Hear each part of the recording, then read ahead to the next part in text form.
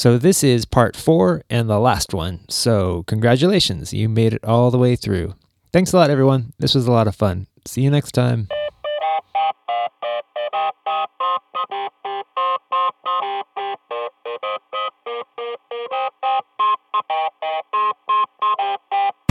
Got anything else you want to talk about? Yeah, so I want to talk about the deal with how to get my money from the government. So here's the thing: everybody needs money right now, and Yes, and it's really hosting a podcast that's about a type of money that we talk about crypto and how it works, and we're discovering how money works and how banks work and all of these and how things. bad we are with it. And and how bad we are with it, and how bad everyone is with it, actually, except for the billionaires who happen to be geniuses. Yeah. Damn you, Chamath.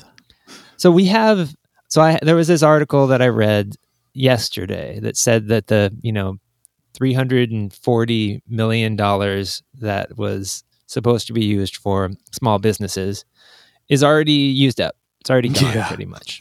Yeah. So that means if you didn't get yours, well, sorry, you're going to have to wait until the next, stimulus package or whatever. Yeah, and meanwhile, which Republicans don't want to do. If you go look at the SBA loan information, it says, these loans, the applications for these loans aren't due until September. So it's like a lot of people are thinking they have some time and this money is going to be used up. And that got me thinking, like, okay, they're not allocating enough money towards to be used for small business loans. But at what point it goes back to money printing, really, because we're readjusting our economy so that we can send money to people, so that we can help fund small businesses, so we can help fund Wall Street, so we can fund the millionaires and billionaires too. Yeah. And it's like, how long is this going to go on for, and how much damage is this going to do to our economy? We probably need an economist to explain how this is going to possibly work, and it's also probably the reason that the left and right are fighting so much about how it works. I mean, at least some people are saying, well, that would be bad for the economy, right? That's what, like, if you just give out all these loans to small businesses, that would be bad for the economy.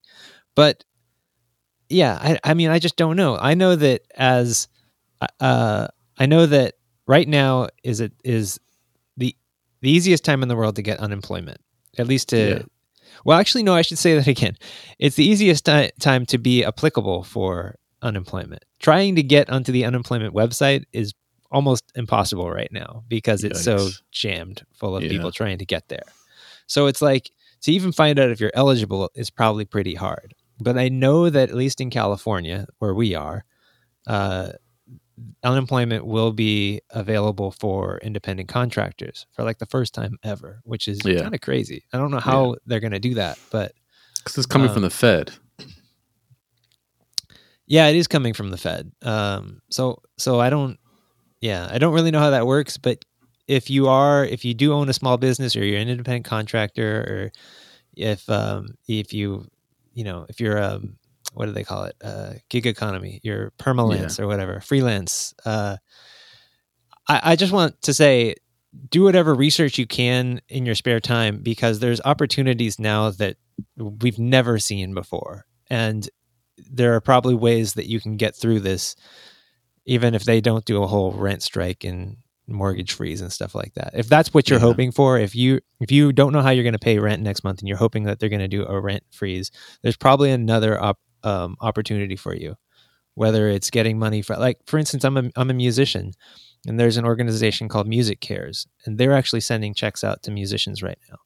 And check out their website if you're a musician. It's called Music Cares. I know a few people that actually already got checks, and that's an organization that is raising money for that cause. And there's others like that too. Yeah, there's one for bartenders that my best friend sent me the link for on Facebook. It's like a bartenders guild or something like that, and it's just they're sending out the money to bartenders. And he's like, you should apply for that. I was like, I'm not applying for that.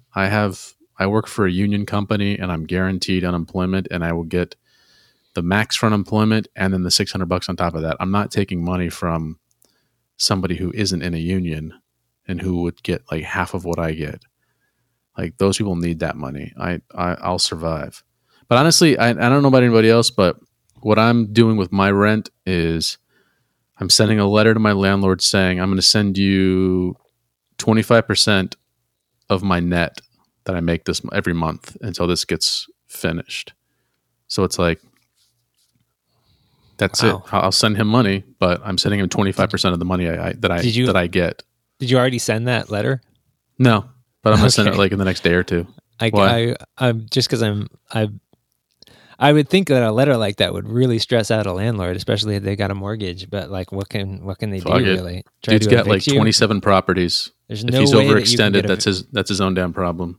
Like you can't get evicted right now. That would be. I mean, I don't think that's even possible. So. Like the only thing that you're at risk at it's not possible to be evicted right now. They can evict me whenever the time frame ends. They can give me the letter, but even at that point, it's still like a 2 or 3 month process to evict somebody. So at least I would have time to get out and save up some money before I had to like move to Michigan or something like that and hang out with all the little dick gun-toting guys. Man, wouldn't it be like awesome if landlords were like all cool people and you could like talk to them and be like, hey, I'm having trouble. I'm having trouble with the paycheck right now since nobody has any work. Do you think we can work something out? Yeah. Well, my neighbor is an editor and he was like, and he already did this. So when he dropped off this check on the first, and he said, look, I'm not going to have any money to pay you. And he's like, he said something like, well, you know, you got to figure it out. And he's like, no. I'm letting you know you're not getting rent. I don't have any money. I don't have a job. So I'm just giving you a heads up. This isn't like me asking you. This is me telling you. He's like, oh, okay, I understand. And so he finally, I think it's finally starting to dawn on him that, you know, probably half, because he has like half his properties are in California, half of them are in Texas. Mm-hmm. And I'm sure he's realizing like, oh shit, you know, if we have mortgages on half of the properties, we're not going to be able to pay those mortgages. And this is a good thing. This is a good thing. This is a good thing if he loses half of his properties. Because if you've overextended yourself. Because if you've overextended yourself by taking out loans, because he's doing what banks do, where you only need to have 10%. I see what you mean. You know, so he's putting 10% down, and he buys another property and starts renting it out, and he collects that rent and takes that money and puts 10% down on another property, and he keeps doing that over and over and over again. And that's like the American dream right there. It is. Half the people in crypto would wish they could do that. Exactly. And then something like this happens and they lose everything. It's high risk. It's just like all you had to do was have 2 or 3 stable properties that you owned outright. You could have affordable rents on. And that way when the shit hit the fan, your people could still pay a sizable percentage of the rent and still keep things afloat. You know, here's the thing. If your rent is more than your monthly allotment of unemployment from the state of California, your rent's too high. And the average rent is higher than 1 month's worth of unemployment. So that's why California is completely unsustainable and it's going to collapse. Mark my words. Unless they do a rent freeze, it's going to collapse. It's going to collapse. Not to mention, no one who actually makes the city run can afford to live in the city. So, yeah, I mean, that's probably material for another episode, actually. Yeah. You want to do one more? Let's see. We're at 52. We're at about an hour. About an hour. I'm good. We're doing one tomorrow with. Yeah. That's good. Okay. Well, then I'll kill it.